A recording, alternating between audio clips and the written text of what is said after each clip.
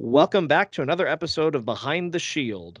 We're happy to have today Dr. Kevin Milne, who is going to be our special guest host. He is the Associate Dean of Human Kinetics and Professor in the Human Kinetics Department at the University of Windsor. He will be moderating today's conversation on Black History Month and anti-racism. And joining Dr. Kevin Milne today on the podcast. And we have a very special panel today of three different Black student athletes from our Windsor Lancer family. So we have Taloy Simon from the men's basketball team, Tristan Carter from the football team, and Nemo Tenney from the women's basketball team. So hopefully everybody takes something away from today's important conversation and understands that this is a safe space that these students came forward to share their experiences and thoughts. So I hope everybody enjoys the conversations that were had today in the podcast.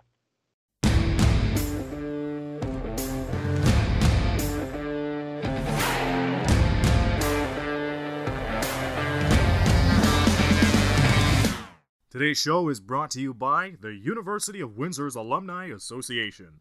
Show us how you are Windsor proud by visiting the Alumni Association's Instagram and Twitter pages. Share your U-Windsor memory or post a photo from your time on campus. For more information, visit uwindsor.ca/alumni. All right, well, welcome to an episode of Behind the Shield. You know, we have 4 panelists, including myself, for today's episode. And, you know, the way that we'd like to start this is maybe just each of our panelists, you know, tell us a little bit about who you are and kind of how you got to where you are right now. So, you know, we'll start with Taloy. You got the biggest image on my screen right now, so let's start with you. Hey guys, thanks for having me. So my name is Taloy Simon. I'm from Kitchener, Ontario. My background, I'm from South Sudan. Came to Canada in 2003. You know, lived in Kitchener since then. Again, I'm a varsity athlete here at the University of Windsor. I'm on the men's basketball team, as well as the captain on the team. Yeah, that's a little bit about myself, I guess. Sounds good. So we got some good representation of Ontario. We got Kitchener in there. So we'll go up to Nemo. Hey, sorry. Nemo, full name's Nemo Tenney. I am also, well, Taloy's my second cousin, so like I've known him all my life. And I also grew up in Kitchener. Was born in Kenya, also South Sudanese. I think, honestly, focusing on sports was like my outlet. Yeah, you know what? So Nemo.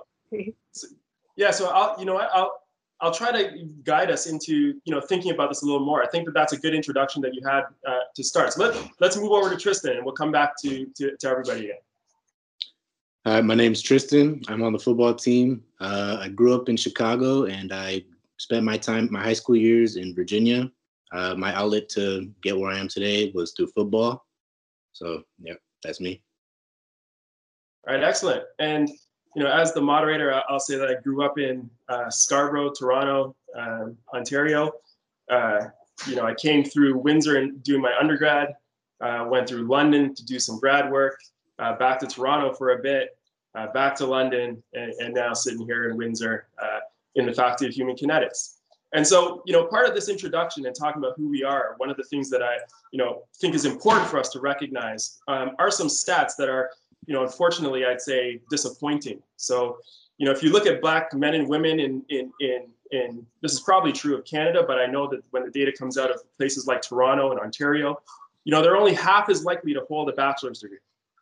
Moreover, you know, whereas almost 100%, 95% want a university degree, only 60% think they will get a university degree. So when I'm looking at, you know, the successful people on this call or on this podcast, you know, there's something that makes you've got past some barriers, right? You've come up against some barriers. But so when I ask about, like, how did you get here? Obviously, there were challenges.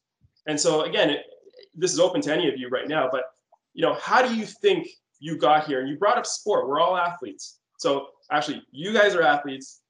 I was a failed athlete, pretty much a failed athlete right now too.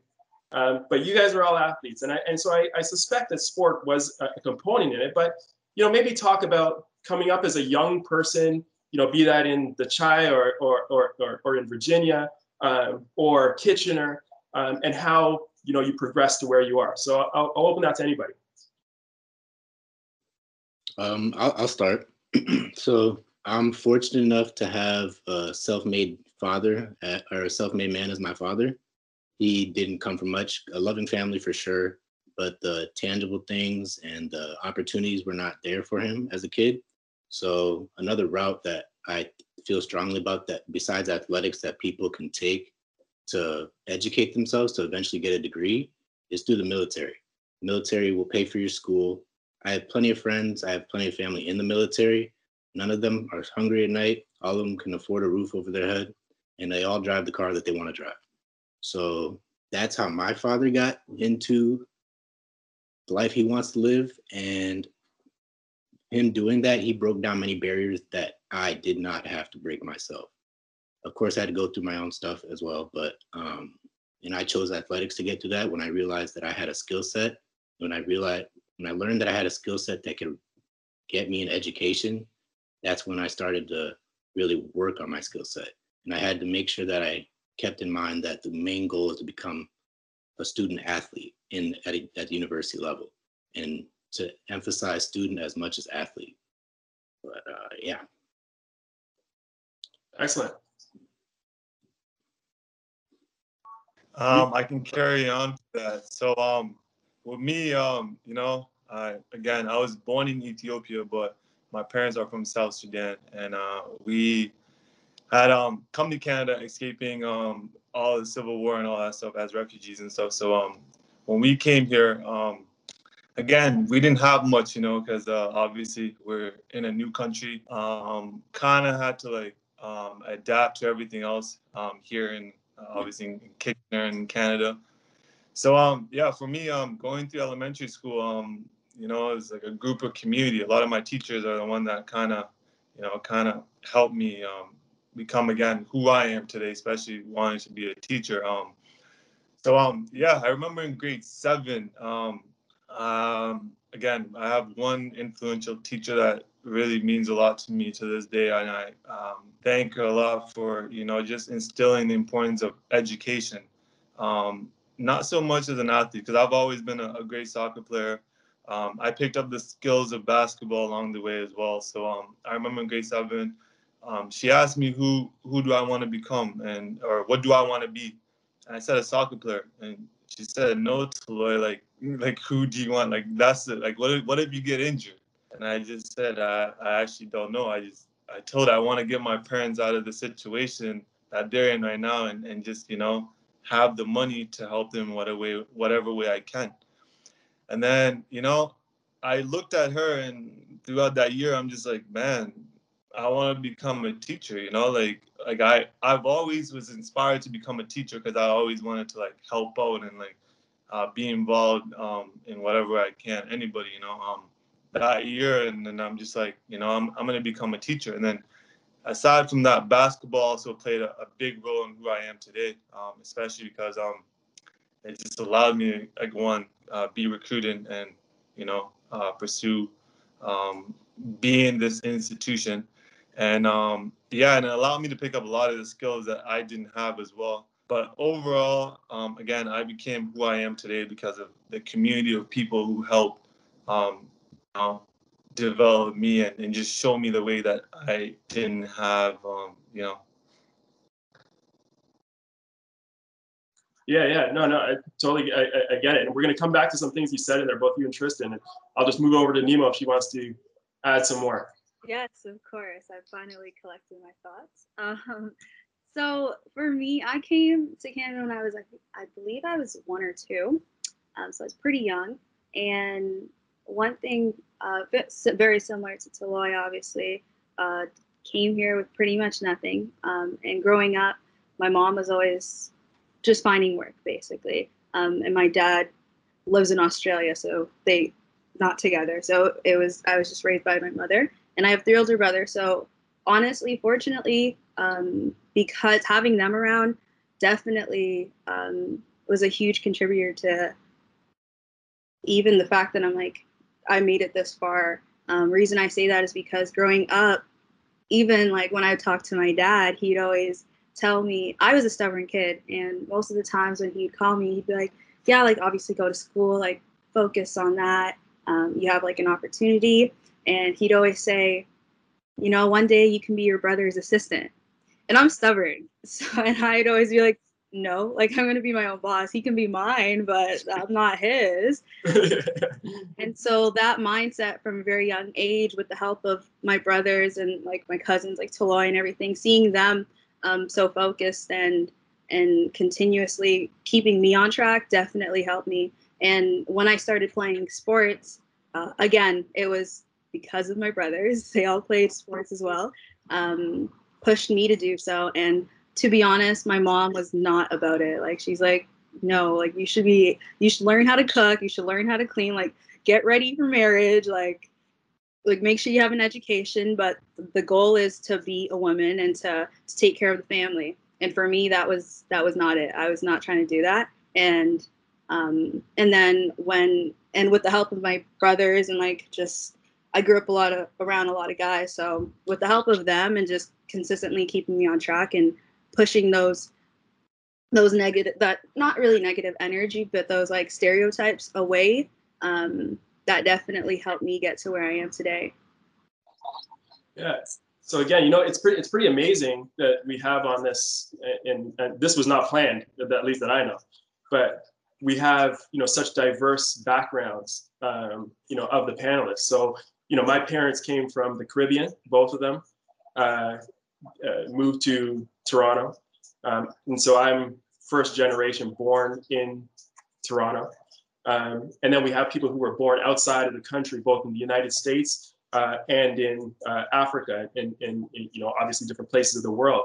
So, you know, there are a lot of things that you guys brought up that I think are really important. And, you know, Tristan, you talked about your dad, you know, Taloy, you're talking about, you know, a teacher, you know, who was a mentor, and Nemo, same thing, your family being mentors. And so maybe, you know, let's go into that a little bit more, because again, I'll maybe throw some little anecdotes in there, but, you know, if I'm thinking about how I got to where I am, because, you know, I grew up with predominantly Black friends, right? My family, you know, the parties we go to, all from the Caribbean, you know, I listen to soca music, reggae music, you know, and I see, you know, other members of my community who I look at that stat saying, you know, only 60% believe that they can get a degree.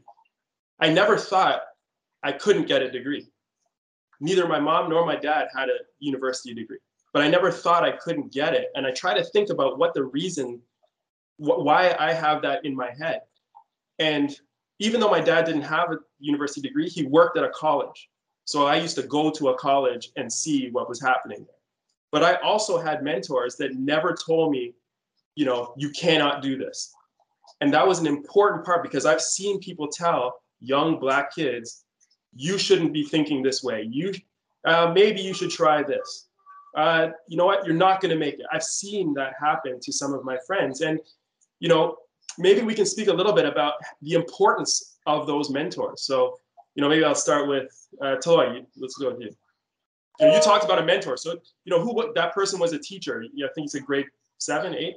Grade 7 teacher. So yeah, you're right on the ball, man. Cause like, I knew in grade 3, I wanted to become some type of teacher, but that I didn't know the direction. I didn't know where to go. I didn't know what it is. I just knew I wanted to be a teacher. So, I remember, yeah, grade 7 again, like it was just like one of those things where, like, I never knew it was possible, because I remember in grade 8 we were choosing our high school courses, and again, they gave me the form. I remember, and I bring her everything. Like ever since I developed that relationship in grade 7, we were tight. You know, everything was good, and then I showed her the form, and I remember they were trying to insist for me to take applied courses, and she was like, I was like, hey, Miss Queen, I'm gonna take these courses. They said for me to take apply. I don't know the difference between apply and university. Obviously, I can't go home because they don't know what's going on. So I asked her, and she's like, no, Taloy, you're not taking applied courses. You are taking academic. And then I'm like, why? And then she's just like, okay, with university or you're taking academic courses, you'll have you can choose to go to university or go to college. But if you do take applied, you're going to have a harder, well, it's going to be a different direction to get to university. And then I'm like, oh, dang. And then I guess prior to that, why they were telling me to take applied courses is because she had shared with me later on that in the system, how it is when kids are coming in grade 6, you get these, I guess you get kids report. You know what kids are. They kind of tell you a little bit of the background of the kids. And then they insisted that, like I guess my reading level and some levels were lower than others. So then that's how they predetermine, like what your ability is. And then, yeah, ultimately I took academic courses, and then it wasn't hard. Like, again, you just gotta do it. Like the work that I was doing in grade 8, the same effort that I was putting in ultimately got me through, because again, it's just the same concept. Now you just gotta, spend a little bit more time on them. And which, if it wasn't for her just explaining that concept, the difference between applied and academic, I would have probably, again, probably not even finished high school, because I probably just would have been just fooling around, not having a vision. And then 2, I probably, again, wouldn't have even gone to university or anything like that. So and again, go ahead. Yeah, I was just going to ask you a question, because you said that. How many languages do you speak? 2. So I speak Noor. That's the language at home, and then obviously English. Yeah, so just think about that for a second. Think about the power in that, right? Now Canada is a bilingual country. I would say that, probably the majority of people understand a little bit of French, maybe, but English is the primary language. But when you think about coming from a different country and the number of languages that you speak, or that you have to learn to speak, right? So you probably took French in school as well, right? Yes. Yeah. Right. So, the number of languages that you have to learn to speak, the power in that, versus someone who, grows up here, is 3rd generation, 4th generation from Canada. And, it's something that people don't understand. It's a challenge, but it doesn't make you dumber, right? Like, it actually makes it, I think it makes you smarter. It makes you, you have to work extra hard to make sure that you get through. And so it's just important that you remember, you recognize that for anybody that you're talking to, anybody coming into the country who, doesn't speak English as their first language. We tend to dumb down what we think or consider is going on. And, your thoughts about it's the amplification of the division of a student who goes into an applied level course. Now you basically can't get to university, right? So how important it is to have that belief and have someone who's telling you to be there. So anyways, I'll let you continue. It is extremely important, man. Again, I remember in earlier levels when I was learning how to speak English, I feared going to ESL class, because, and then just taking that turn, I'm going to ultimately be made fun of at recess. You know what I mean? So it's again, it's one of those things where I hope, as educators, we kind of make that not a bad thing to, be learning ESL. You know what I mean? So it's if, again, going to my teacher, if she hadn't done that, I wouldn't have been able to, do my SAT and go play at the Division II level. I wouldn't have been able to understand what some of the requirements are to get me to the route that I am today. And a lot of the kids, or a lot of people my color, or a lot of people are just like us, being Black, you don't get people like that give us that type of knowledge and wisdom to just help us take the route to be, to be in the same line or in the same linear, path as, again, as other people in our community. So yeah. So so talking about the mentor there, Nima, I'll go up to you. Do you want to talk a little bit about how mentorship or family, community, how it helped you? Yeah, of course. So I would say for me, again, so when I came over to Canada, I was about 2, and so my brothers were a little older, obviously. And for me, because their experience was obviously different from mine, and again, my mom was always working and trying to find just a means to provide for us. So my brothers and all my cousins and everything were the ones that kind of raised me in a sense. And with that support around me, I was kind of protected in a way, and was always guided in the right direction. And I'm so fortunate for that. Like, I guess like from my oldest to the second, like there was always a few mistakes obviously going down. And because of that, like they were very strict and very protective over me, which kept me on the right track. Like I was always going to the gym with my brothers. I was always like, I always had to make sure I was doing well in school. I was always reporting to them, like, and so that was kind of the like start and kind of my primary like support system at a young age, and then moving forward. And then obviously, like when I started getting older, I also had a community.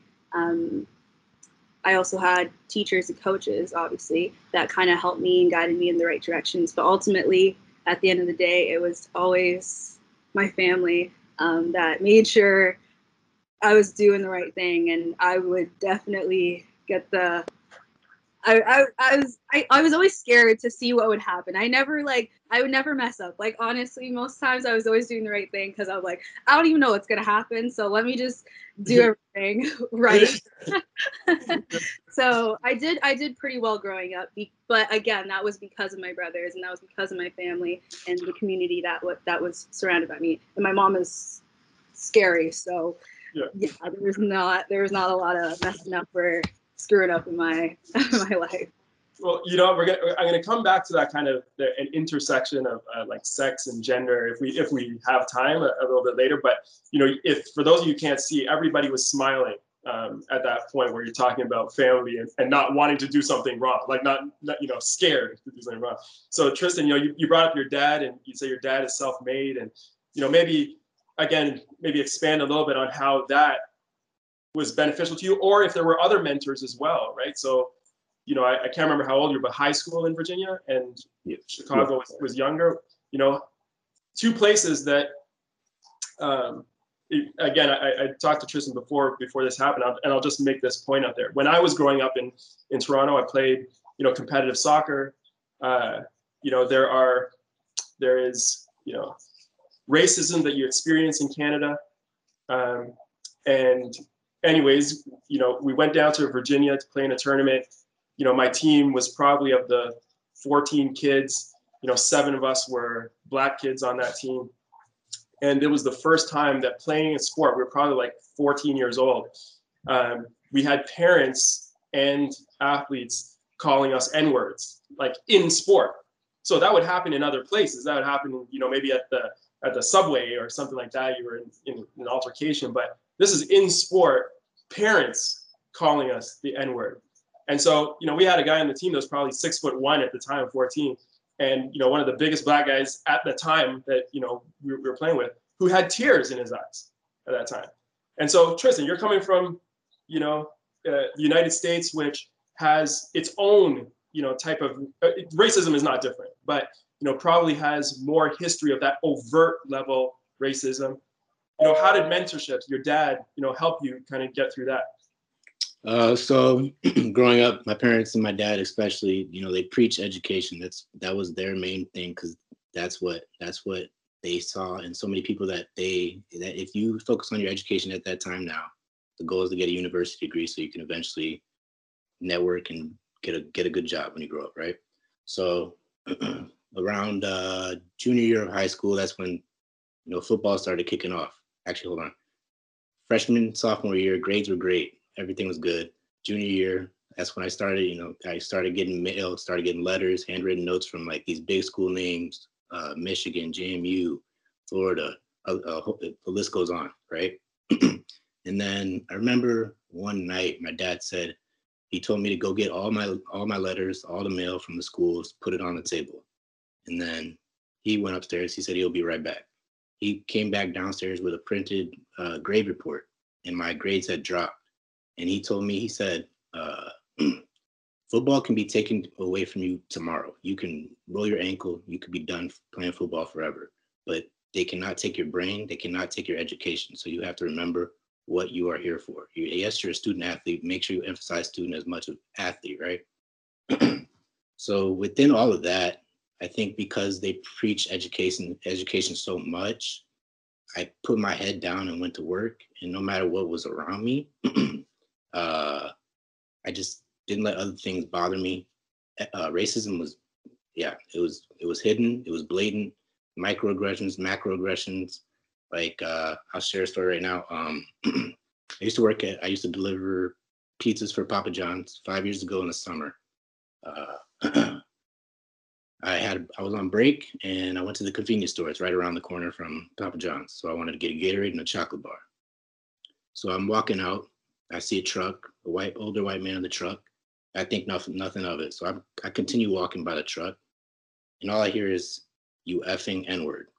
And I stop and I'm like, did I hear what I just heard? So I turn around. Of course, I'm upset. I'm not happy about it.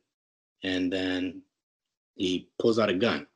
So I'm like, all right, let me take my butt in this convenience store before I end up another statistic, right? So, and then when I reflected on it later that night, that if the security camera had caught if the security camera was in the right position, and let's say I had approached the man because I was angry about being called a slur, the camera would have caught a black man approaching a white man. And in court of law, he could use that as self-defense. So that was really eye-opening to me when I reflected on it. So, yeah. Yeah, exactly. And you know, you bring up a really good point of, you know, this is something that happened. This was in where was this? In Virginia. Virginia, yeah. Yeah, exactly. And you know, so this is something that happened to you. Obviously, you were delivering pizzas. You're, you know, able to drive, so you're over 16. You know, you're whatever. So this is not too long ago. This is less than 5 years. Let's say, I don't know. Yep. Right. Yep. Less than 5 years. And something that people, non-Black people, non-minorities in a place that's majority white, they can't believe that these things happen. And I think all of us have, examples of, the experiences of overt racism, like what you're talking about there, the example I've given. And it's hard for people to believe that these things happen. So again, I Taloy or Nima, I don't know if you wanted to share an experience. You don't have to, but just obviously you're young people. So this is not happening 40 years ago or 30 years ago, like what happened to me. This is happening within the last decade. I don't know if you want to share an experience. So yeah, I can add on to Tristan. I went to school in Missouri. So I remember 2015. So I was there my freshman year, 2015, and election was going on. And I'm Canadian. I don't really know, because we would go to the back, just drive around, and then the Walmart that we go through is it's like in a little town, but we have to go past the little town when I see a lot of Confederate flags. As a Canadian, I'm a history major, so I kind of understand the history of America. So it's like a couple of my buddies, which I'm really close to, one's from California, one's from Chicago. They were just understand. They're like, "Yo, bro, we can't, we can't ever, if we run out of gas down this area, it's a wrap." I'm like, "What are you talking about, bro?" And then I remember we got to Walmart, and there was a big truck, Confederate flag on the back of the truck. And same thing like Tristan, like we got out and there was like two big white guys, and the guy, one of them looked at us and stared at me, the smaller guy in the group, and I was behind. I turned around. I'm always a curious one. I always have to know my surroundings all the time. My two friends in front of me, they're walking to the Walmart. I turned behind me. I can feel them walking right behind me, and they weren't really, approachable. You can kind of tell they're having a bad day or something. The one guy's like, "The F you looking at?" The N-word. And then I'm like, "Wait, what?" And then my buddies is like, "T-Dog, just keep walking." And then with that was my kind of introduction or welcome to Missouri moment. And then when Donald Trump when he won the election, I remember that morning I woke up, me and my buddy were going to have breakfast, and it was like, again, I kid you not, it was like my first day in Canada, not knowing how to speak English. I felt like an outcast. Like, it was just the level of entitlement. When I was walking to the breakfast, it's called Havener. It's like a little arena. The level of entitlement from certain individuals that morning, I kid you not, something I can never wish on anybody. It was like one of those moments where, like, you don't belong. Like, it was just like, and I'm like, we went back. I didn't go to class that much. I just went, got breakfast, and went back. And then I'm like, yo, bro, is it me, or like, do you feel like a new kid on campus? And then my friends, like, a team, man, I feel the same way. I was gonna call my mom because I don't feel safe. Because then that same evening, they were like, they were hosting, like, a few people were holding, like, overnight sites to, like, I don't know, they were bringing awareness or something, protests or something. Because I heard there was like someone who made a threat saying, if you're Black, be aware, we're coming. And with that, I didn't know that, but that whole day, that was kind of mine to, like, welcome to Missouri. And from then, I'm like, damn, this is ugly. Obviously, I already know what it is in Canada of how I can share quickly. But here in Canada, like, something that happened to me was, like, I remember my 5th year, I was writing the SAT, I was just, me and Nemo, his older brother, we hung out a lot. So we played video games a lot. And the one day we wanted to go to Dollarama to go get some batteries for our Xbox 360. So we were playing 2K. We ran out of battery. We needed batteries. Went to Dollarama.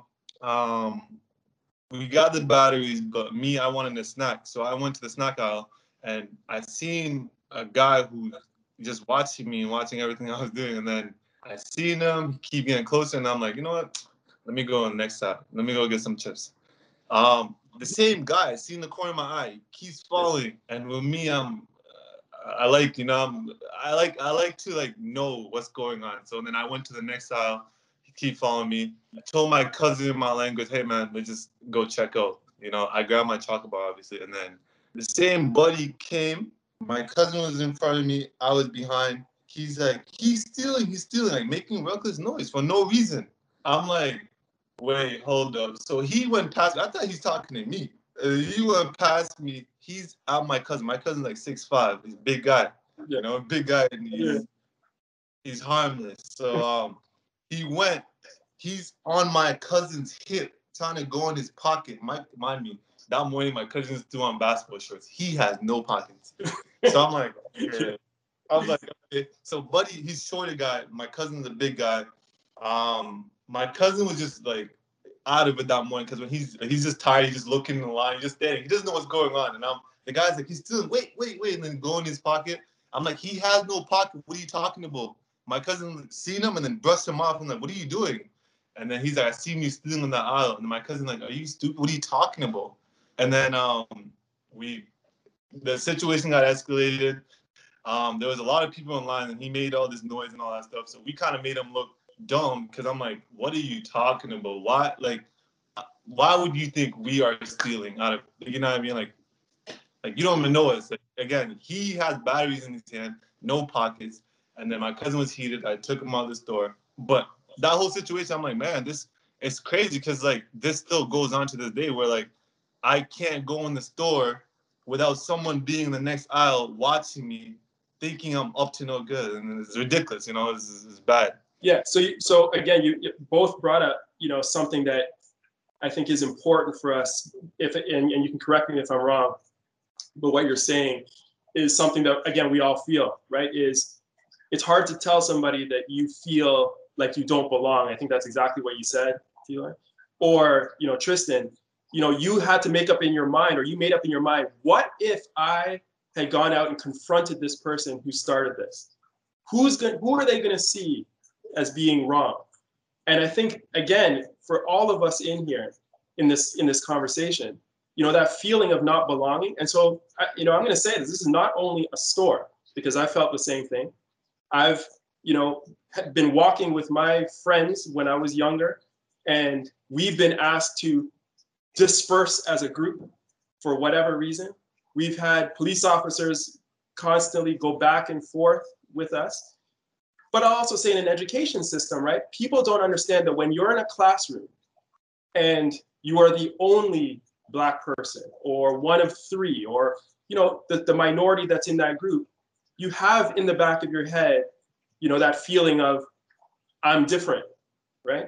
And it's hard to explain to somebody unless you go somewhere else where you are feeling that same type of thing. And all eyes are on you when they talk about slavery.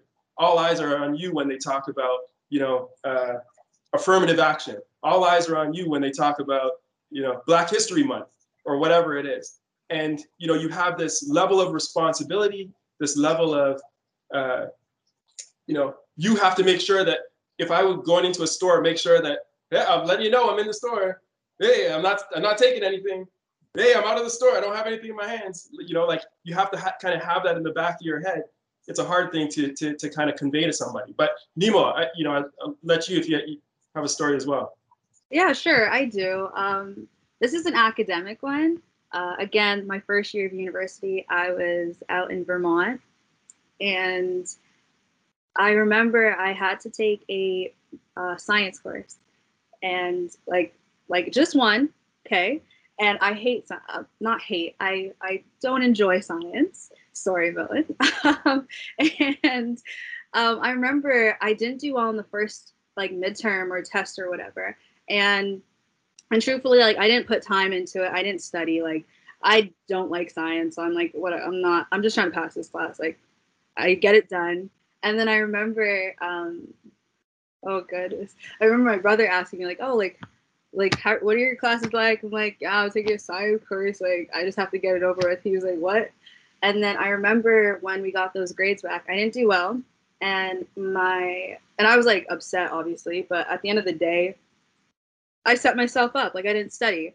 And I remember the professor handing back my test, and it was like, it's okay. I wasn't expecting too much from you. And that was when I was that got me. So I just remember after that, I was like, you know what? By fire, by force, I am going to do well in this class just to prove this guy wrong. And I remember our midterm, he always gave us an opportunity for bonus marks. There was 5 bonus marks, right?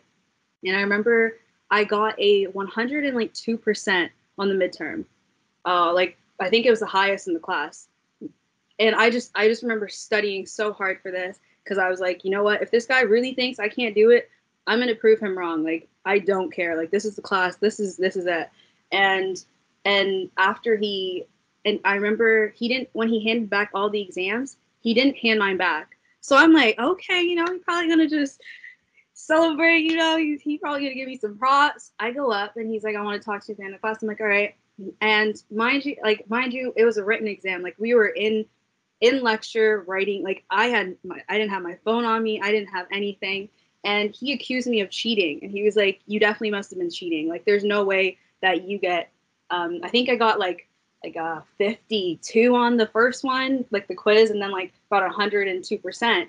And I told him I got that's the highest he's like, you got the highest mark in the class. So I was like, how am I cheating if I got the highest mark in the class?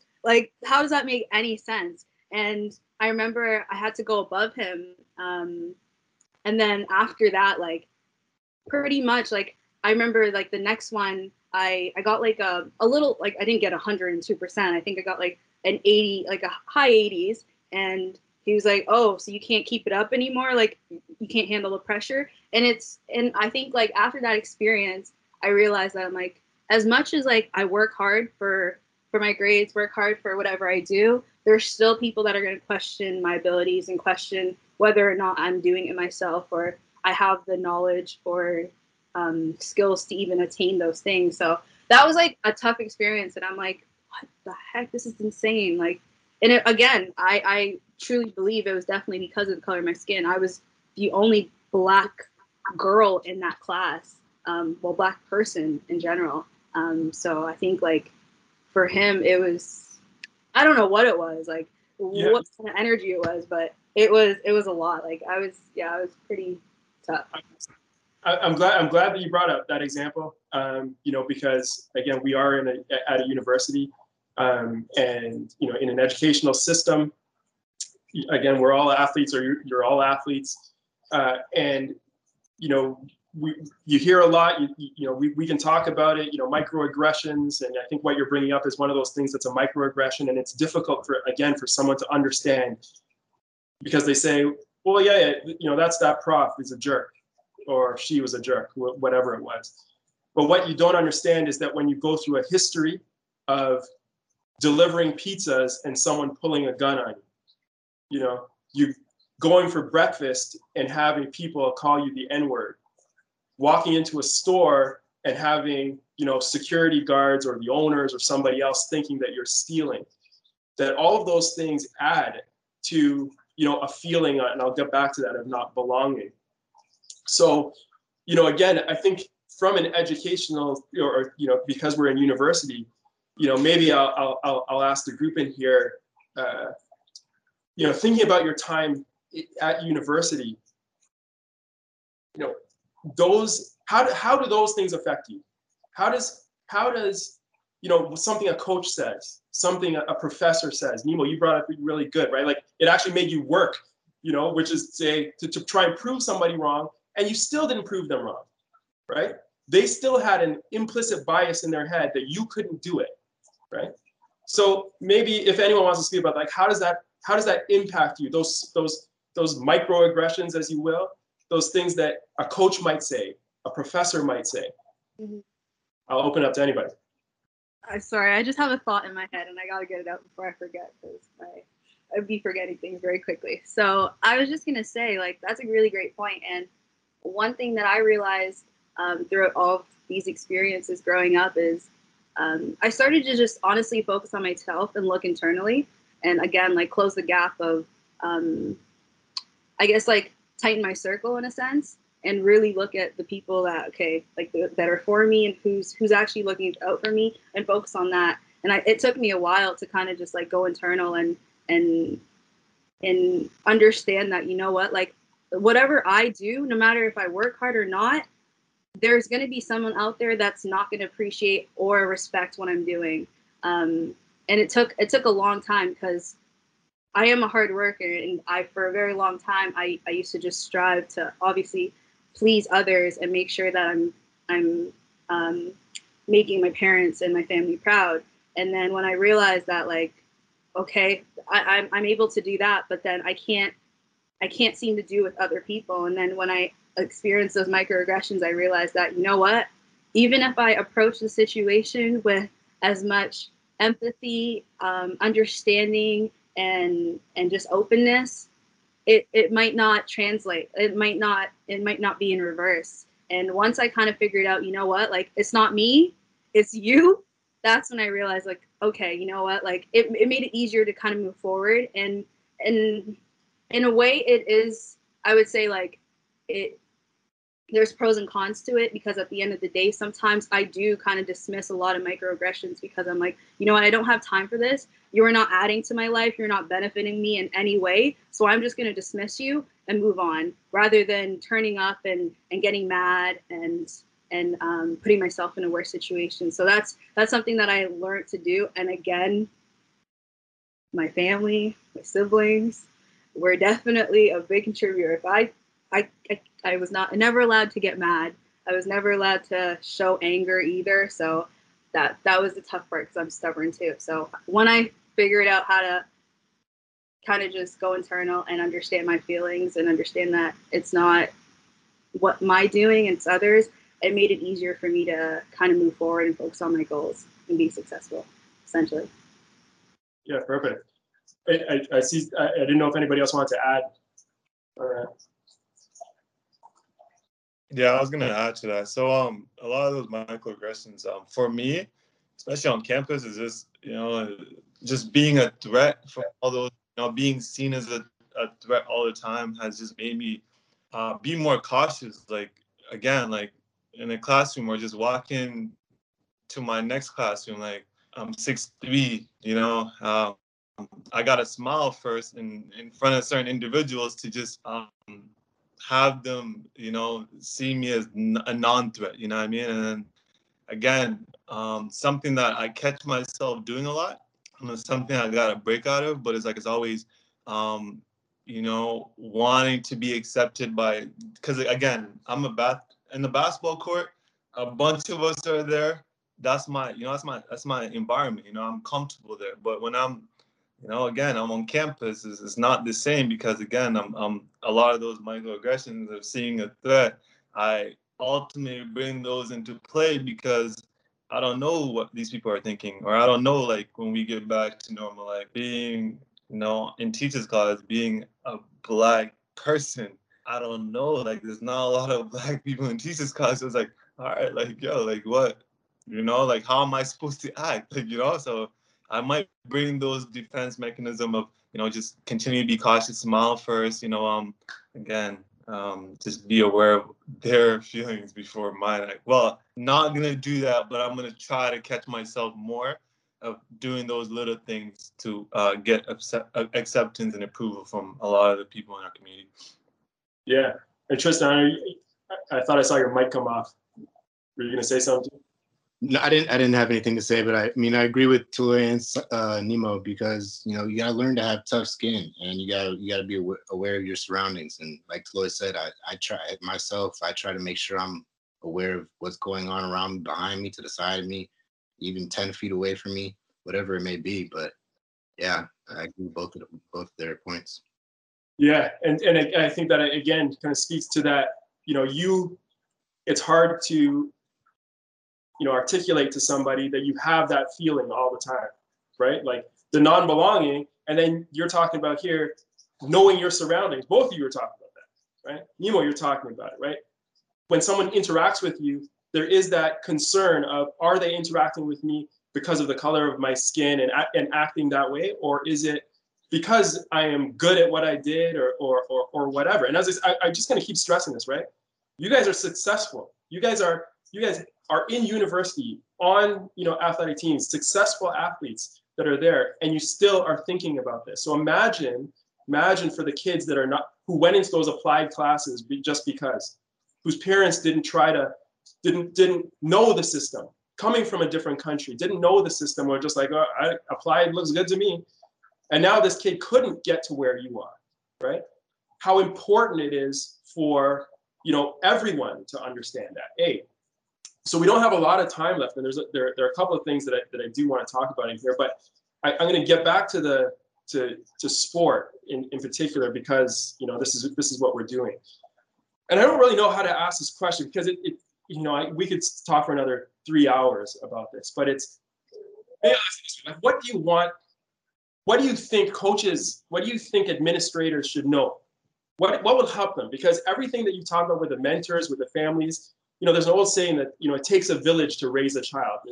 That holds true for everyone. But what do you want to know? Because it's pretty clear.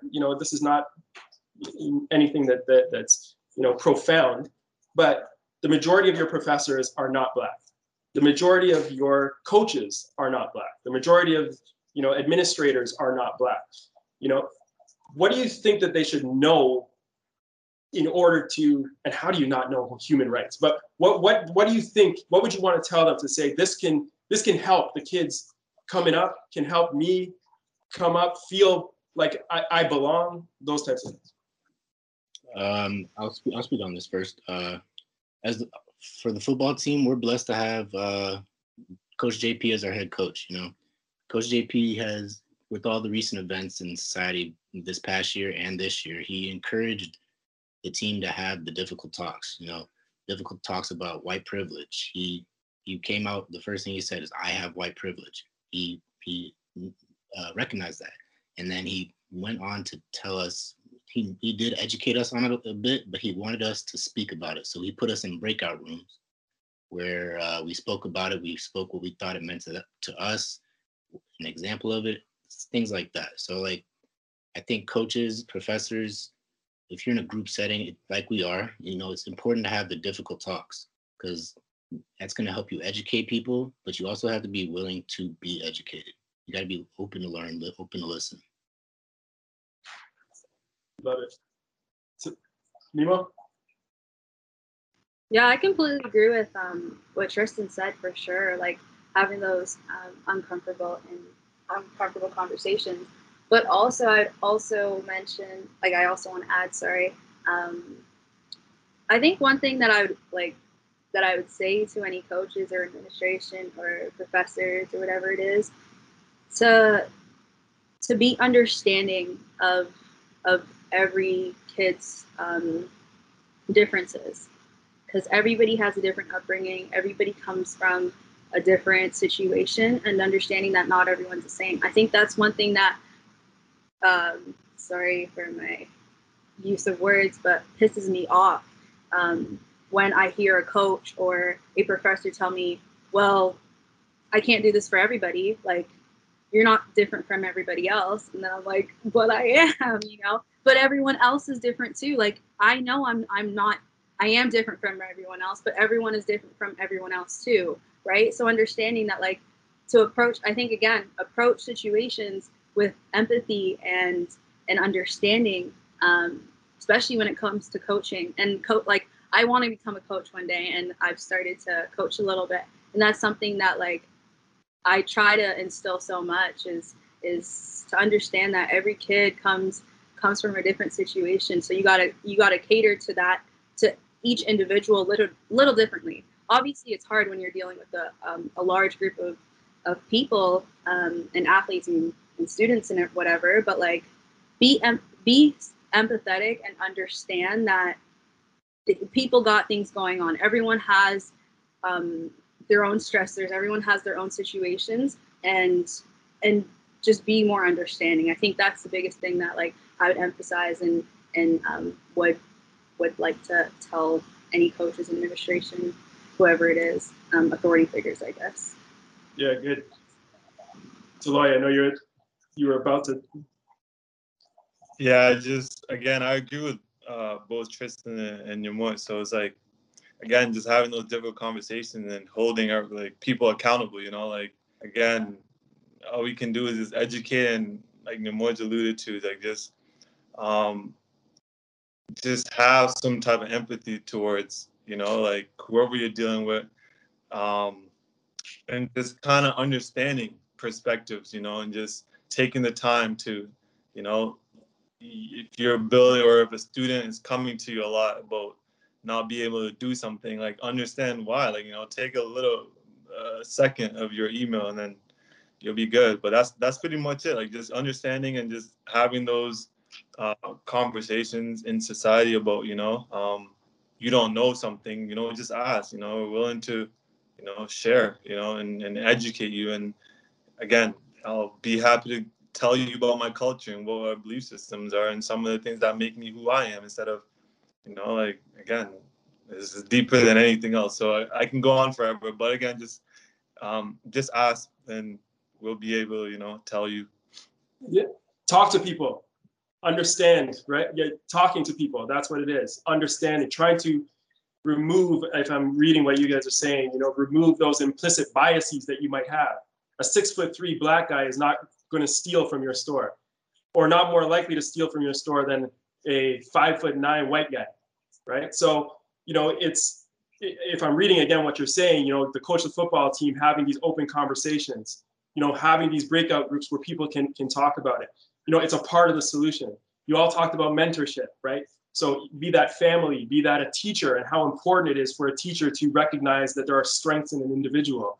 You know, how negative it is for a teacher to think one way about a student, regardless of who that student is. You know, understanding those histories, right? Like, we all, you know, maybe two of us, you two, you know, have a similar-ish history, but all of us here, I don't really know your history, right? Like, I don't know what it was like to be born in Chicago, you know, move to Virginia. I don't know what it was like to be, you know, born in, is it Ethiopia or Sudan? So, yeah. To be born overseas, move over to North America, you know, have multiple languages that I speak and have to, you know, navigate a system. I don't know those things, right? The one thing that we share, obviously, is the color of our skin. And that's what people see right away and have those biases. And all you have to do is just talk. I think that's what you're saying. So we're trying to keep this under an hour. So much more that I have on here with respect to sport to talk. But it is Black History Month or African Heritage Month. I'll ask this. A lot of the NBA players are doing this. The WNBA players are doing this. What does this month mean to you? And whoever wants to start can go ahead. I guess I'll start. Honestly, it took me a minute, to kind of wrap my head around this, to fully understand what it means to me. Reason I say that is because, again, I wasn't born here, I'm raised here, obviously, but the history that Black history obviously is surrounded by is mainly American history. And then not only until 1995 that was adapted, Canada started introducing, well, I think that was when it was introduced in Parliament or whatever it was. So not long ago was it even brought over to Canada and celebrated. So for me, what it means to me is really just having an appreciation and understanding that, again, obviously I'm from Africa and I came from Africa, and that's a whole different history, but also understanding, okay, I wouldn't be here if it wasn't for my family leaving the war that they're in, obviously. But then again, I still would not be wearing a lot of the things that I'm wearing or doing, or be able to go or use a lot of the devices that I use if it wasn't for Black people in the past, those trailblazers who kind of pushed through and created these opportunities for a lot of us Black people today. Again, there's still a long, there's still a lot of progress that we have to make, but to understand that in order to move forward, you have to appreciate, understand the past, the good and the bad, and keep moving forward with it. So I think for me, Black History Month is very important because it just kind of gives everybody an opportunity to really take time and educate themselves about Black people and the history surrounded by it. And I'd also say that another thing that kind of upsets me is that it's limited to just 1 month, obviously. I think if we can introduce that, if it can growing up, I'm pretty sure I didn't learn anything about Black history in school. And I used to get excited because I would do my own research, February's coming up, how to celebrate. But then now I'm wait, why can't we do this all the time? Why aren't students learning about this? Why isn't it in history, in our history classes? This is a lot more exciting, not gonna lie. A lot of the appliances that we use are created and made by Black people. Basketball, come on now. Come on, we wouldn't be playing Black dudes. So I think that just for me, it's just it's important because it gives people and it highlights a lot of the trailblazers and the steps that we need moving forward. Yeah. You guys want to say anything there? Yeah, I have 3 words when I think about Black history, what I think about it or what it means to me. I think of appreciation, education, and celebration. We should around the world, it should be appreciated, the Black history, the trailblazers, like Nemo said, and educating people on the tragedies of Black history, not only the tragedies, but celebrating the Black excellence. And also, like Nemo said, I do want one day, hopefully, that it's not all compiled into 1 month, because I've learned more about Black history when I go on social media during this month than I learned about Black history in school. And I think that's a problem. I think it should be incorporated into, in America, I don't know how it is here in the States. It's called social studies, and that's basically history. And again, like Nemo said, I don't remember many times where I learned about Black history. So, yeah. No, and I'll say that, you're not alone in Canada. Again, the education system has maybe changed a bit since I went to school, but you didn't learn about it. Taloy. So I agree with both you guys. And again, to me, like Nemo said, it's very important, a lot of iconic figures, it kind of go under the rug, and you don't really hear about them. Like I was, this past month, I was so happy that Harriet Tubman was finally, it's going to be on a $20 bill. And, she's an iconic figure, you know what I mean? Like she did so much, and she was, the blueprint of almost everything that we're going through. So it's like, it's amazing, again, a lot of our people, again, we're very resilient people. So it's like, that should be celebrated and give hope to a lot of the next generation to do a lot of the things that had happened. And again, they don't really see that until this month, which sucks, and gratefully because social media and stuff allows us to see a lot of that. But growing up, I didn't really see, I got into history class, and that's only if you get a good teacher who, just decides to dive into those type of conversations. So I say it's important because, we just need to see a lot of our people, that will be able to inspire many of the youth that are growing up, so that's important. Yeah, and so obviously, right, a complex issue. Tristan, I love it. Appreciation, education, celebration. Nemo talking about why, Black History Month seems like, why is this all put down into one, the shortest month, by the way, right? I think that everyone brings that up, but the shortest month. Why is everything there? It doesn't stop when February ends, right? This appreciation, education, celebration is the whole time. And, Taloy, as you said, there is excellence. Like, it is not only, let's learn about slavery and how we can bring people, we can help them, right? It's also showing there are people that are successful, there are many. In fact, there are nations that are run by Black people, right? So, it's important that we keep those things in mind. We are at an hour, but again, because you guys are panelists, I want to let you, if there's anything that you think that you weren't able to say, to say it, we probably have in the next minute or so. If there's anything you thought you wanted to say, and here's your chance to do it. Yes, I want to say something real quick. Sorry. What I wanted to say is, I think another reason why Black history is so important to me is because it also highlights the first. I guess. Okay, I'll explain this a little further. There's always, like, whenever I do like history, my research about Black history, there's always a first to do something, right? There's always like the first Black person to do this, the first Black person to do this. And like, for example, Barack Obama, the first Black president, and that wasn't too long ago. And something that I've realized is like, and Taloy and my brother actually have their whole slogan surrounded by this, why not you?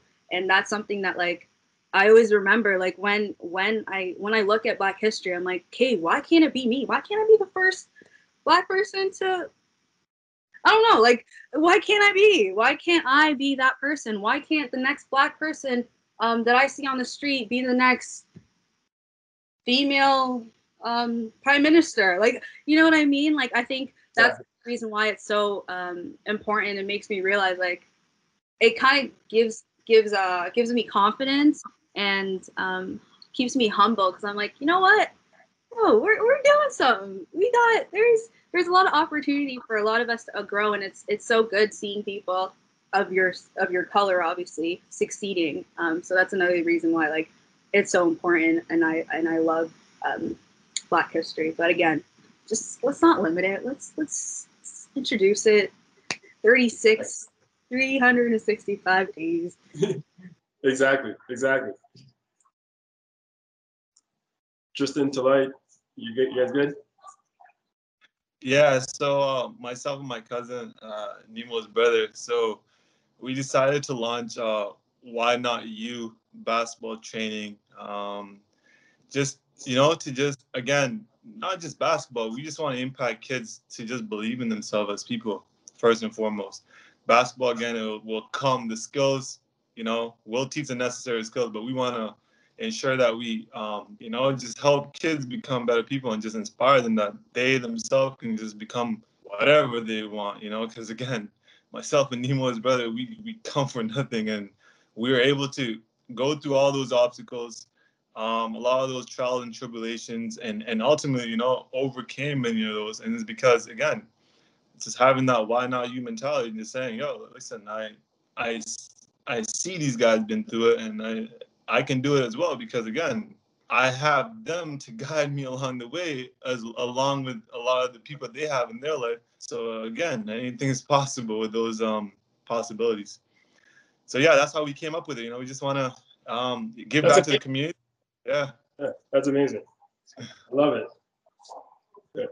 Well, yeah, and so you know, Nemo, you brought up that, you know, why not me? It's so important. It's so important because, again, we're talking about, you know, some of the things we talked about are a small component of systemic or institutionalized racism, you know, and the history of racism across the world, right? So some of the things we're talking about, if it was mentorship, if it was, you know, how you got to where you are, like those are all small components. But that belief in yourself comes from, you know, people, you know, removing barriers to you being, be it as simple as saying, I'm not going to put this kid who, you know, has come from another country, their English is not that good, I'm not going to put them in applied. I'm going to let you fail at university level, but I'm going to believe that you could be there, right? I'm going to believe that you could be there. So why not you? So I think it's important, if I'm going to put a message out here for, you know, young Black students, kids, you know, get those t-shirts made. Why not me? Why not me? Anyways, I think we're done for time right now. So I just want to say thank you. You know, again, these are conversations. These are talks that could go on forever. You know, I hope that, you know, university system, the education system, you know, the world, you know, makes these changes, be them smaller, you know, now, but to make things better for people going forward. And just say again, I said twice now, but, you know, don't forget that you were listening to 3 young, successful Black people from all parts of the world, and, you know, that's a good representation of, you know, of our culture, of our people. Let's put it that way. Yeah, we have different cultures, our people. Anyways, we'll leave it at that. So, the end. This program is once again sponsored by the University of Windsor Alumni Association. Be sure to visit them on the web at uwindsor.ca/alumni to check out all the services and events offered to University of Windsor alumni.